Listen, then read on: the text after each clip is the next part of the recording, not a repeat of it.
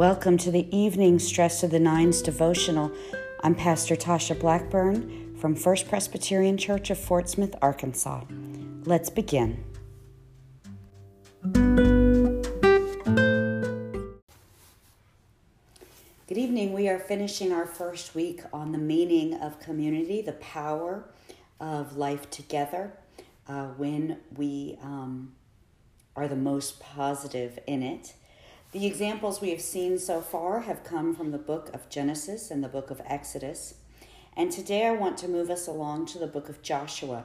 We are not too far past the story where we were with Moses yesterday in a battle in the new land in which they live.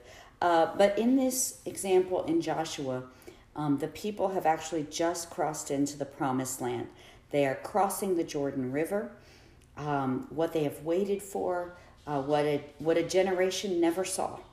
But now this generation will, is to cross that river and build new lives together as free people. And one thing that they are asked to do as they cross the river, we see it in Joshua chapter 4, is this. Joshua said to the people, "Pass on before the ark of the Lord your God into the middle of the Jordan River, and each of you take up a stone on his shoulder, one for each of the tribes of the Israelites, so that this may be a sign among you. And when your children ask in time to come, 'What do those stones mean to you?' then you shall tell them that the waters of the Jordan were cut off in front of the ark of the covenant of the Lord. When it crossed over the Jordan, the waters of the Jordan were cut off. So these stones shall be to the Israelites a memorial forever."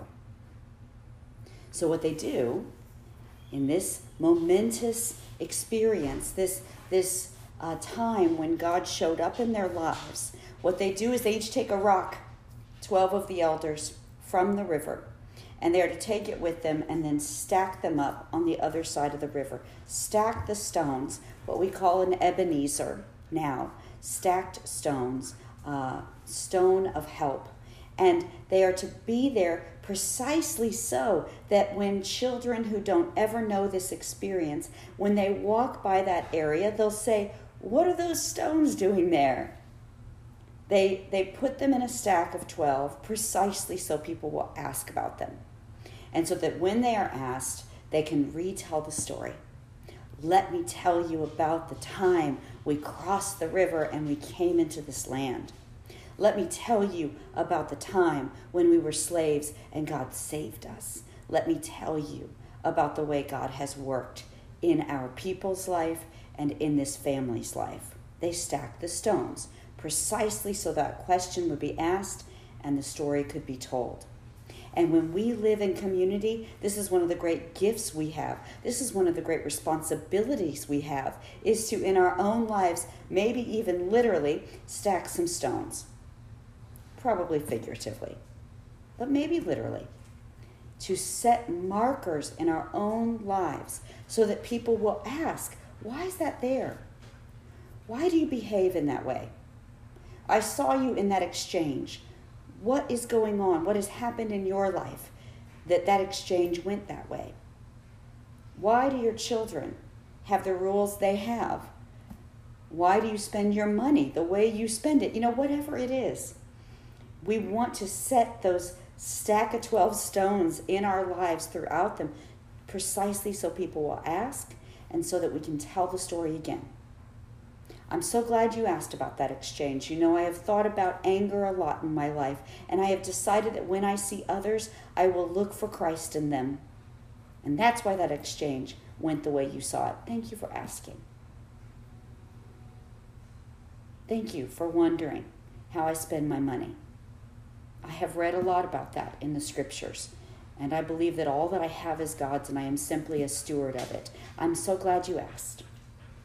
We set those markers in our own lives. We set them as a community so that those who do not know will ask the question.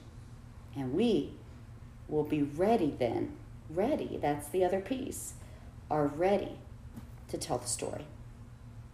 Let's pray.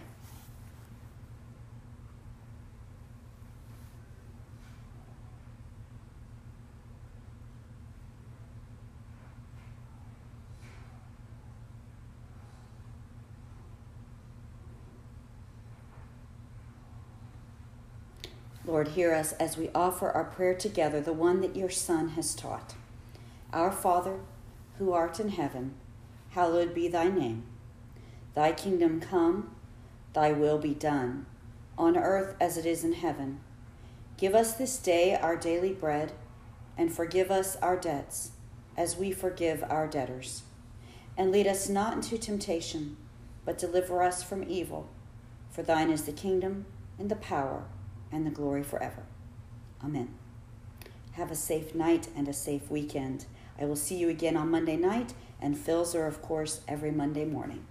May the Lord bless you and keep you. May the Lord's face shine upon you and give you his peace, now and forevermore. Amen.